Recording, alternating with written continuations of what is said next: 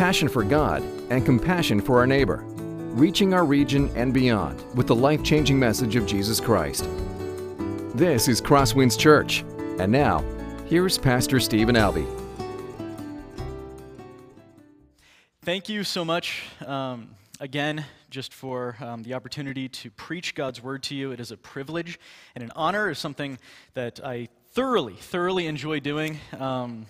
And I'll be honest, maybe it's a selfish thing, but Wednesday nights are just not enough for me to be able to preach God's Word. I love doing it with students, but it's fun to really dig in deep and dive in together with the rest of you. I noticed you're all very far away from me, so I hope that's not a personal indictment against me. I did shower this morning, but maybe you're just leaving plenty of room for the Holy Spirit, I think is what we'd always said. These first two rows are definitely reserved for Him. But I appreciate all of you coming out in the fog and joining us for the Word of the Lord. Now, I want to begin with a question. I want to ask a question for you guys to ponder. This is weird for me because I'm not going to ask for a response, which I'm so used to doing on Wednesdays, but this is just something for you to think about and something to keep in mind as we go through our passage today. But I want to ask you, if you went just out into the city and you asked random people, I'm not talking about your next-door neighbors, I'm not talking about the person sitting next to you in the pew, but if you asked just an everyday random person what they thought about Christians, what do you think their answer would be? If you asked what they thought about Christians, if you asked them to describe a Christian, what would their answer be? Would they say that we are kind and loving people? Or would they say that we are rash and judgmental people? It's a question that I have been pondering an awful lot this past week, and one of the reasons comes from an awesome opportunity I got to have last weekend. You see, there was an exhibit up in the cities that my wife found, and it ended up being the last week of this exhibit. So I feel bad telling everyone about it.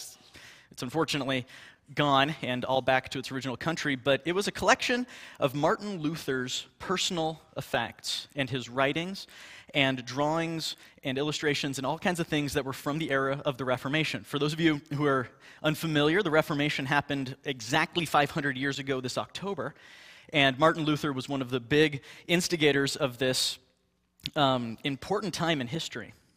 Now, we got to see a bunch of these things. It was up at the Minneapolis Institute of Art, and I'll be honest, it was amazing to see some of these effects. I got to see the pulpit from which Luther gave his final sermon. I've sent pictures of it to Pastor Kurt, and hopefully one day we will have it here. I'm kidding. It's gigantic. It's like 50 feet tall. I mean, it's not that big. It's huge. But I got to see the famous table from Table Talks. Those of you who know Luther's writing, he wrote an incredible book where he would sit down with non-Christians and people from other faiths, and they would discuss things over a table. I got to see that table. Like, it was the actual thing. I got to see actual portraits done by Lucas Cranach, one of the famous portrait artists of the day, of Luther and his wife, of Frederick of Saxony, all these wonderful things. I'm totally nerding out right now, and I'm owning it. But what was amazing as we got to see all these things is that, I got to see Luther's, the distribution of his 95 Theses, an actual printout from the printing press of the 95 Theses. I got to see the writings that he wrote. I got to see what the popes of the day, or the Pope of the day, sent back to him. I got to see all these wonderful things, and yet, what was so interesting to me is some of the other things that I saw I wasn't expecting. You see, I got to see some of the insults that Luther wrote to others. I got to see some of the drawings that were drawn from both sides of one another, and many of them I can't describe to you in polite company. One that was, just to give you an idea, was a monk's head being played as a bagpipe by the devil. And this was an idea of saying this is where Luther apparently was getting his ideas. At least this is what his opponents were saying, and vice versa, back and forth. They called each other the Antichrist. Both sides of this argument and debate called one another demons and heretics. And now, while we owe so much to the Reformation, what was so interesting to me as we saw these things is that what survived wasn't just the good that came out of these conversations, but it was a lot of the slander. It was a lot of the argument. It was a lot of the attacks. And a lot of it made me think, wow, 500 years ago, people were mean. Now, since we still owe so much to the Reformation, I don't want to take anything away from that. I mean, if you have a Bible in your hand right now, written in a language that you speak, it's owed to the Reformation. I mean, Wycliffe is actually continuing on what Luther had started when he first translated the Bible from Greek and Hebrew into German, so that the people of the day could have a Bible in their own language. If you have the ability to take communion, and if you have the ability to have a say in the policies and procedures of your church, it's owed to the Reformation. But what struck me as I contemplated this with my wife afterward was the question of how would things have been different if love dominated these conversations rather than hatred? I know, so I'm standing kind of far back. It's because you guys are all standing so far away. I'm going to move closer. If love dominated these discussions rather than hatred, I wondered what would happen, because we as Christians may know that Martin Luther was a believer and his heart was in the right place, but most of what he will be remembered for was what we saw at this exhibit. A lot of what he will be remembered for is slander and insults. Now, all these events happened 500 years ago. Honestly, we're not that far removed today, are we?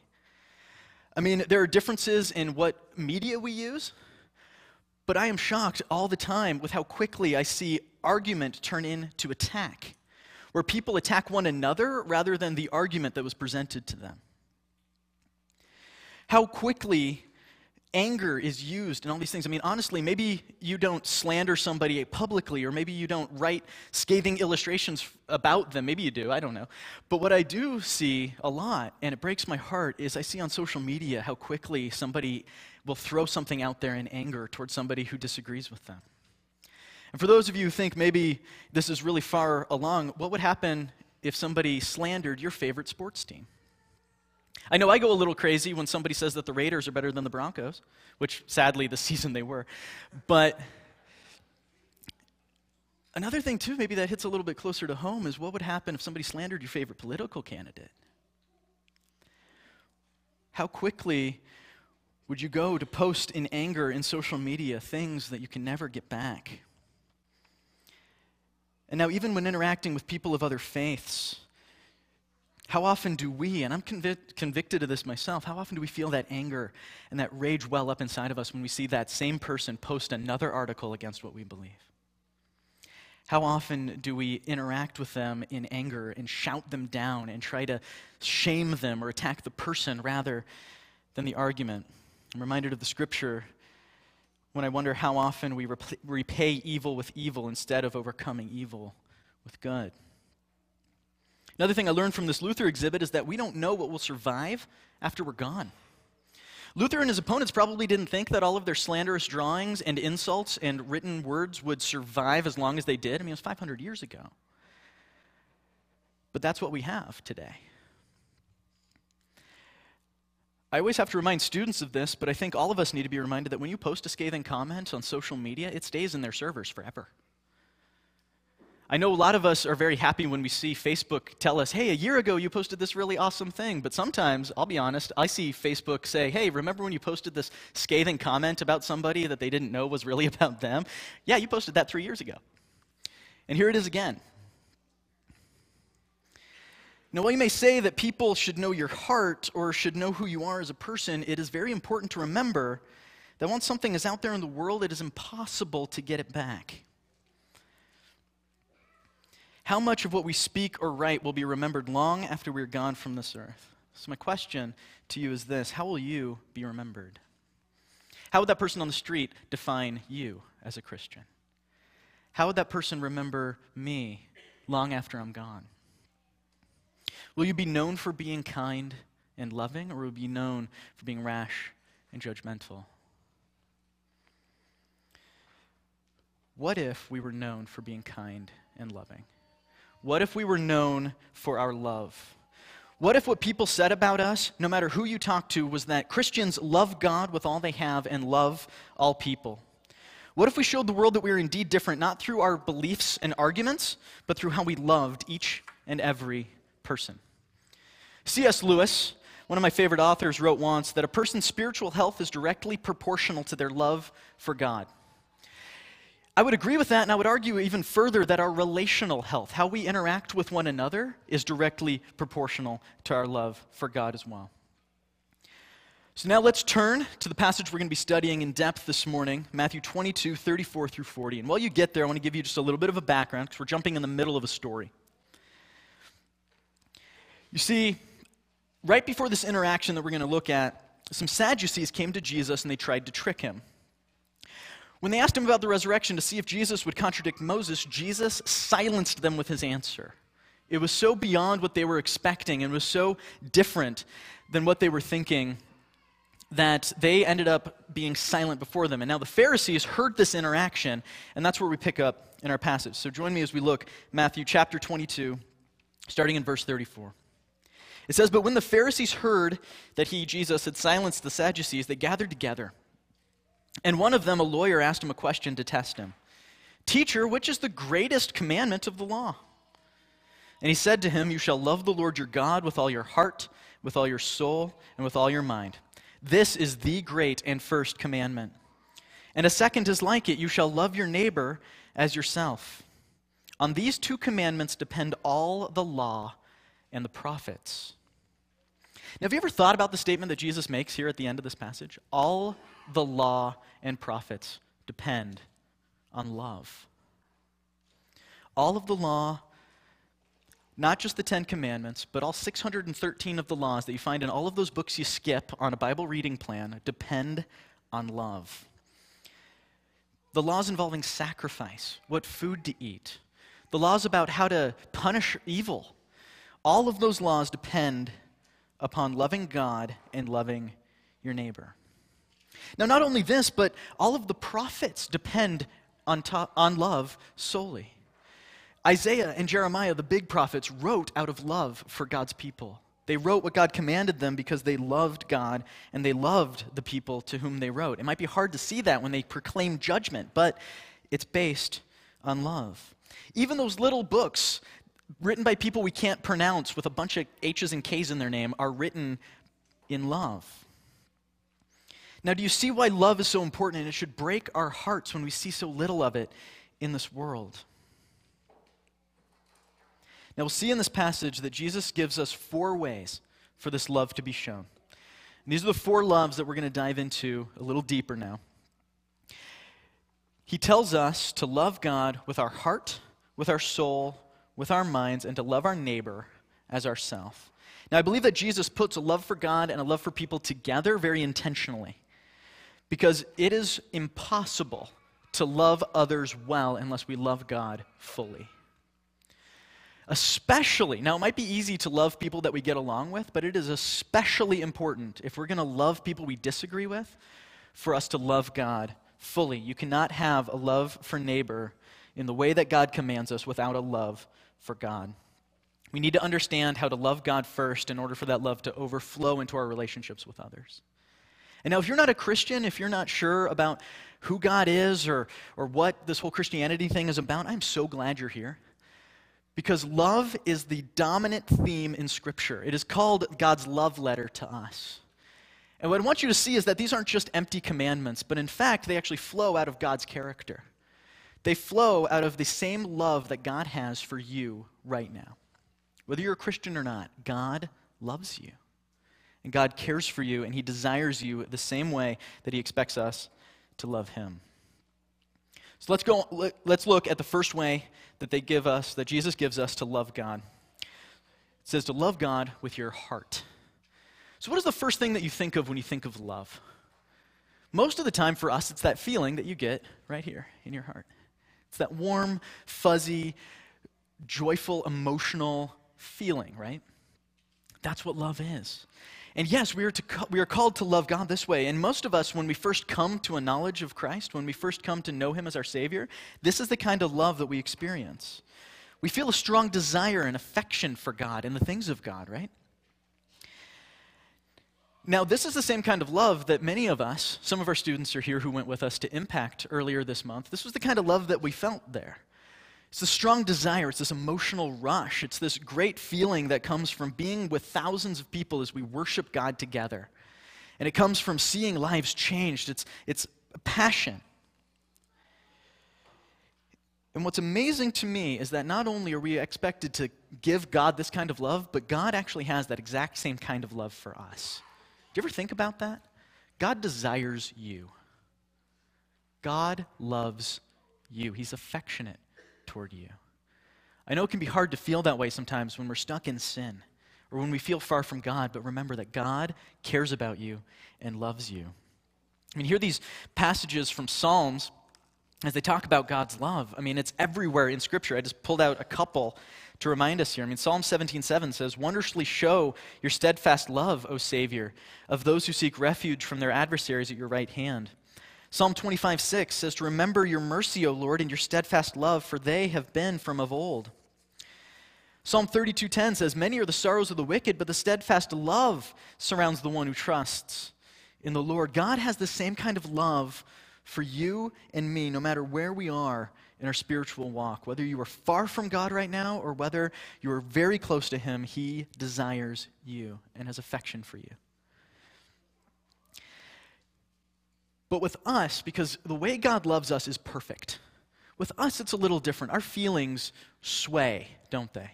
I even felt this after we got back from Impact. Some of us, especially those of us who were leaders and didn't sleep as well as we could have, got this sense when we came back of like a crash, where you're on this great spiritual high, this wonderful feeling of love for God and for all people.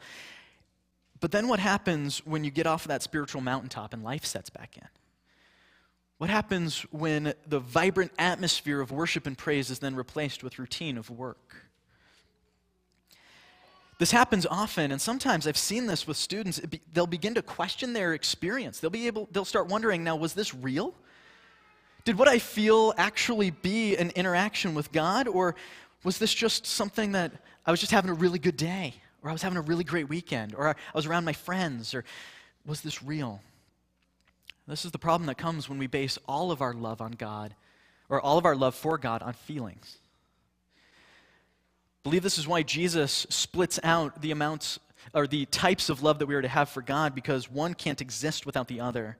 And to love God simply with our heart while being incredibly important is not enough to sustain us. And I'll be honest too, it's very difficult to translate that kind of warm, affectionate love for an enemy, isn't it? It's very difficult for us to say that we love and feel that feeling of love for somebody with whom we disagree. So I believe that is why Jesus goes on and gives us our second way to love God and to love others. It says, to love God with your soul. Now, the word soul is one of those words that is a little tricky because our English word is a little different than the word that is used in the Greek. For most of us, when we think of soul, we think of that internal part of us that has nothing to do with our physical bodies, right? We think of that part of us that's going to live with God forever, but not the part of us that is like our physical body or physical action. Whereas in Scripture, the word that is used for soul or translated as soul here actually means both. It means the physical parts of you and the spiritual parts of you. It means your entire being. And what I believe Jesus is saying here, and the reason that he says this specifically and uses this word, is because he wants us to love God and to love people with not just our affections and our feelings, but to love God with our actions, to love God with our entire being, our entire body. Now, this type of action is something that I feel like some of us, it's pretty easy to translate like genuine feelings of love into action, right?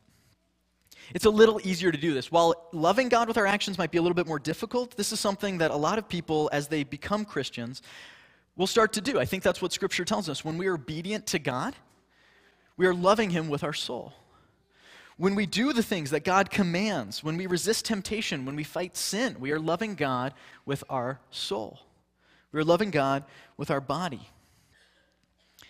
Now, I think this is interesting because sometimes we forget that loving God with our actions is as important to our spiritual well-being and our relational well-being as loving God with our heart. And we will say, okay, I will do these actions when I feel like doing them. Is anybody else like that, or is that just me? When you feel like you need to read your Bible more, or you feel like you need to pray, but your heart just isn't in it, I'll be honest, there are times where after a long day of work, and I think if you're all honest, hopefully I'm not alone in this, it feels like there's just nothing left. It feels like your mind is just taxed, Or maybe your emotions have been taxed by a difficult day, and you're like, I know I need to be in God's Word, I need to bring things to Him, but I don't feel right. And some of us, if we're honest, we almost feel like we're doing a disservice to God if we come to Him without our affections being right. But my friends, I want you to hear this. God doesn't expect us to be on fire for Him all the time. Only God, in His infinite glory, feels the same deep affection for all people all the time. None of us do. And what's even more amazing about God is that doing those actions, praying when you may not feel like you should pray, reading Scripture when you maybe don't feel like you're even that close to God, will many times generate the kind of feelings that we're craving. Let me say that again. When we give God our actions, regardless of how we feel, sometimes, actually most times, it's those actions that are actually going to generate those feelings of love for God. I can't tell you how many times I felt worn out and bogged down. Maybe I couldn't sleep at night. And instead of getting frustrated, I go to the Lord in His Word. And in that Word, I find joy, and I find peace, and I find rest. And I'll be honest, there are times where my heart does not feel in it. I do not want to go to God's Word when I'm angry. I'll just be honest. There are times where I don't want to go before the throne of God when I'm feeling shame or guilt. I mean, we even see that as we were going through Genesis, way, way, way back in the 3rd chapter, when Adam and Eve felt so shameful and guilty about what they had done that they didn't want to go before the Lord's presence when the Lord was the very person who would bring them what they needed. How often is that with us? Where we feel like we need to be in the right place emotionally in order to get what God so freely offers when all we need to do is go to Him. My friends, Jesus tells us to love God with our heart and with our actions. They're both intertwined together.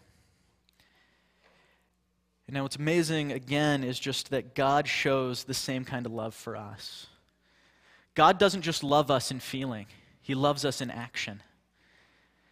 He loves us in so incredible ways that instead of staying in heaven to enjoy the glory and the power of heaven, God the Son came down into this earth to show us how much He loves us. He told us in word, but then He came down in action, in deed, and not only lived a perfect life, taught us how to live as a Christian, but gave Himself up as a sacrifice for sin, all because of love. He did this so that not only would we be free from sin, but that we would join Him in the resurrection on the last days because He wants to be with us forever. God's actions didn't just have feeling involved. I'm sure that there were even times when Jesus didn't feel that same love and affection for those who were attacking Him. But He loved them so much with His actions, and He loved them through His death on the cross, even able to forgive them while He suffered. May we be more like Jesus in this. Hear the words recorded by the beloved disciple John in Scripture. If you want any book of Scripture that talks more about love, read John. I mean, we have John 3:16. We all know this passage, but hear it again. For God so loved the world that He gave His only Son, that whoever believes in Him should not perish but have eternal life. In John 15:3, it says, greater love has no one than this, that someone laid down his life for his friends. And then even in a much later letter, 1 John 3:16, he says, by this we know love, that He, Jesus, laid down His life for us. And we ought to lay down our lives for the brothers. Word here, family, not just physical brothers. We have seen that we are to love God with our heart through our affection and our desire, and to love God through our soul and our actions. We see that God loves us this exact same way. These types of love, the action type of love, it's actually pretty easy to translate to our neighbor, right? Even when you're not feeling particularly caring or particularly loving, you can show love to your neighbor. You can show it to them by being with them when they're sick. You can show it to them by taking care of them. You can show it to them sometimes by what we say, but sometimes by what we don't say. You can show love to your neighbor through action in so many ways, especially when you don't feel like it. And it's amazing to see what happens when those actions start to generate feeling. If you continue to do angry and hateful actions towards somebody, oftentimes you'll start to feel angry and hateful toward them. But the opposite is true. When you do loving actions toward someone, when you do kind actions toward somebody, even if you don't necessarily feel kind and loving to them, it's amazing to see what happens to your affections. They'll begin to change. You'll begin to care about them. You'll begin to care about their well-being and about who they are. And God, I believe, does this. I believe He generates this inside of us because He wants us to care about each other. He wants us to love one another, but more importantly, He wants us to love those who aren't a part of His family yet. Now, while these two are both essential to our walk with God and our witness in the world, I believe that the most neglected way for us to love the Lord is to love God with our mind. And I believe that loving God with our mind also is a natural outflowing of the previous loves. And God actually loves us with His mind too, which I think is really interesting to think about. Now, for those of you who doubt that loving God with our mind may be the most important of the loves we discuss here, I have a question for you. Can you truly love someone you don't know? Can you truly love someone you don't know? Now, you may feel affection for them. You may do loving actions for them, but can you love someone? True, deep, core of your being love without knowing a thing about them. It seems for a long time in Christianity we're tempted to do just that with God. We may feel a desire for Him. We may do loving actions, but we don't desire to know God with our minds. I would see this sometimes, that Christians would claim ignorance when pressed with the deep questions of the faith, and they would throw up that mystery card really early. They would say, I don't need to know why or how God exists. I don't need to know that God exists or be able to defend it. I just need to know that He exists, and just throw up the mystery card whenever somebody questions it. I won't even allow myself to question these things because then I don't really feel like that's faith. I wrestled with this, I'll be honest. I wrestled with this a lot because I felt like if I started asking these questions of God, I'll be honest, I was afraid that I wouldn't like the answers. It actually came from a lack of trust in God.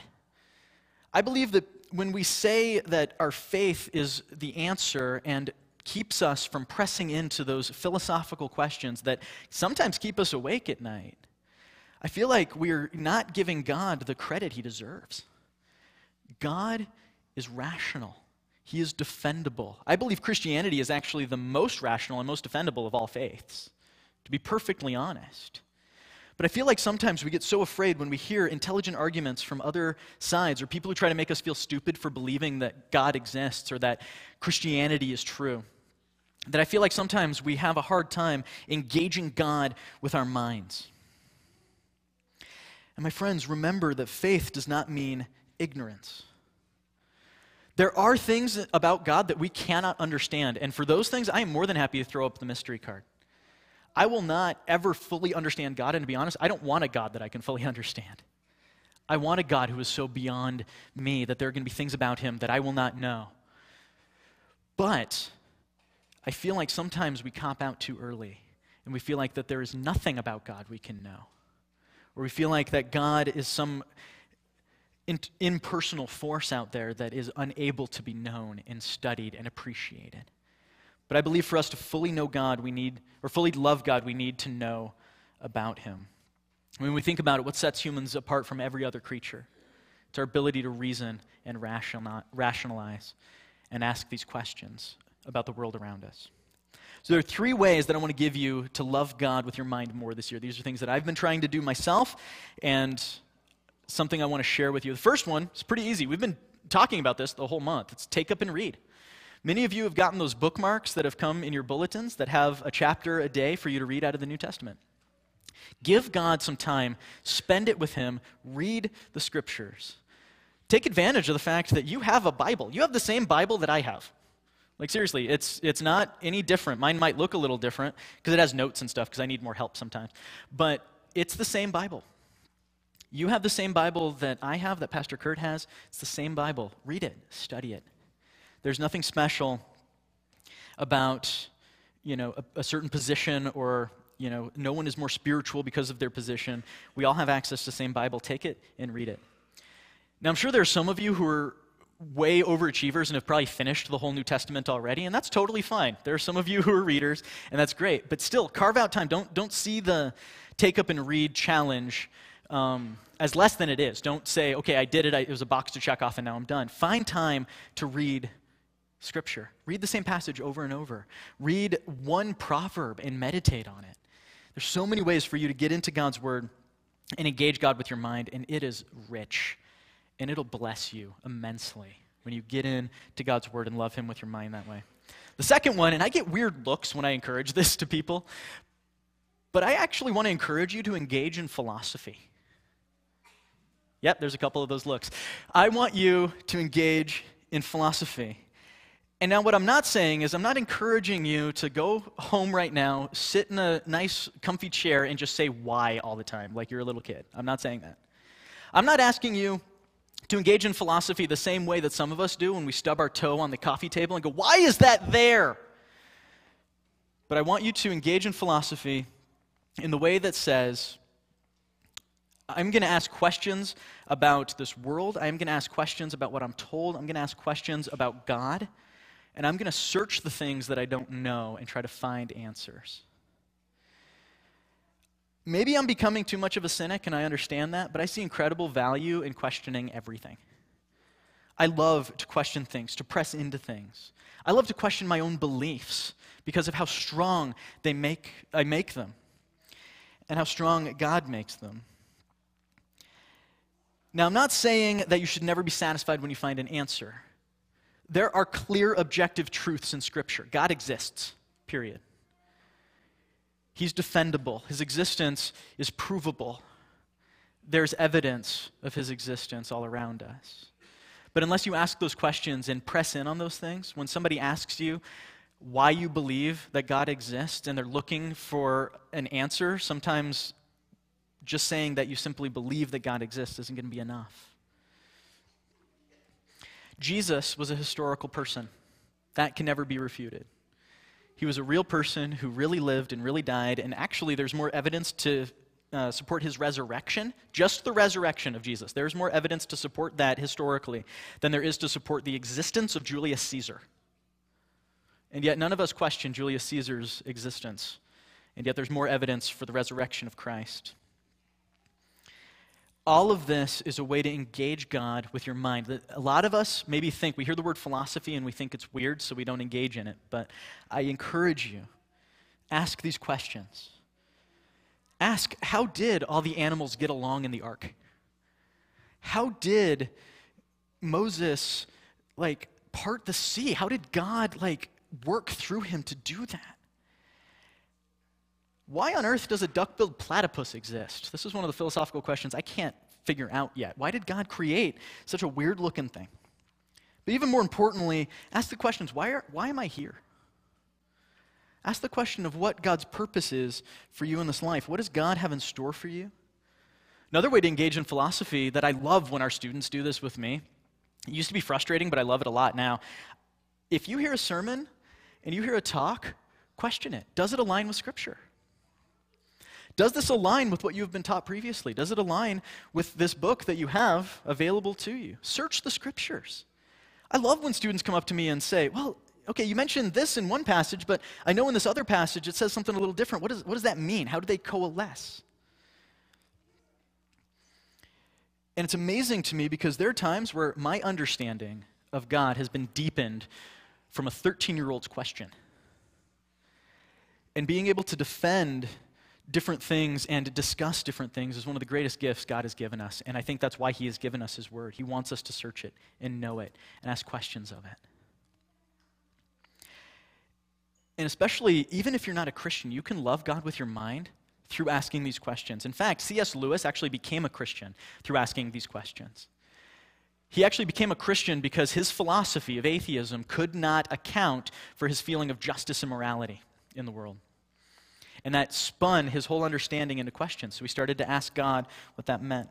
Lee Strobel, many of you guys know him as the one who wrote The Case for Christ. He was trying to disprove Christianity and became a Christian when he realized that all of the evidence had no other explanation. But ultimately, the way that you give God your mind is just to give Him your thoughts. Puritans would say that you are to take every thought captive and give God time. Give him your mind. In Deuteronomy 6, it's the passage that Jesus actually quotes in our passage in Matthew. Later on, it gives us some advice of what to do with our knowledge. It says, "And these words that I command you today shall be on your heart. You shall teach them diligently to your children. You shall talk of them when you sit at your house, and when you walk by the way, and when you lie down, and when you rise." Furthermore, Paul actually reminds us in Philippians 4, 8, and 9, he says, "Finally, brothers, whatever is true, whatever is honorable, whatever is just, whatever is pure, whatever is lovely, whatever is commendable, if there is any excellence, if there is anything worthy of praise, think about these things. What you have learned and received and heard and seen in me, practice these things, and the God of peace will be with you." Now, this brings us to our fourth love as we close, love for neighbor. I hope that you've seen as we discuss ways to love God that these naturally overflow into ways to love your neighbor. There's a natural outpouring, a natural overflow of affection that when we have it for God, we have it for others. My friends, if God, the only innocent victim of sin, can desire and love the entire world enough to make Jesus, who knew no sin, to actually be sin so that in him we might have the righteousness of God, then my friends, you can love the world too. You can love your neighbor. If we love God with our actions, then it should naturally overflow into loving others with our actions. The actions we do in obedience to God should build us up and serve our neighbors. And finally, when we love God with our mind, we'll see that he is defendable and powerful. And to be honest, he can defend himself. But we have the confidence to be able to engage with other people in this world who believe differently than us with love and confidence as opposed to judgment and wrath. The way that we prove that Jesus exists and that we are his disciples is not through argument and anger, it's through love. So instead of being set apart for how we argue with one another, let us strive to be known for how we love God and for how we love one another, but more importantly, how we love everyone else. Our passage tells us to love the Lord your God with all your heart, with all your soul, with all your mind, and to love your neighbor as yourself. On these hang not only the law and the prophets, but also our faith, our relationships with others, and our witness to the world. Would you please pray with me? Heavenly Father, Lord, we thank you for the amazing amounts of love that you show for each and every one of us. God, it is a natural outpouring of your love for us that we love you and should love all people. God, thank you for setting an example for us of love. When, Lord, you could have easily wiped away all of us for the sins that we have committed against you, and every single one of us deserves death for our sins, God. You did not condemn us, but sent your Son Jesus into the world to save us. God, such love is too good for our minds to comprehend. It is too sweet for our lips. But God, it is true. I pray for my friends here as they seek to love you more with all that they have and all that they are, as they seek to love their neighbor as themselves, God, that you would empower them through your love. And that, Father, we would be a light to this world, that we would show them that we are your disciples by how we love even those we disagree with, God. So be with us this week as we put this love into practice. I pray all this in the name of Jesus Christ. Amen. This has been a presentation of Crosswinds Church. More of Pastor Stephen's sermons can be found online at crosswinds.tv. Thanks for being with us, and may God continue to enrich your life.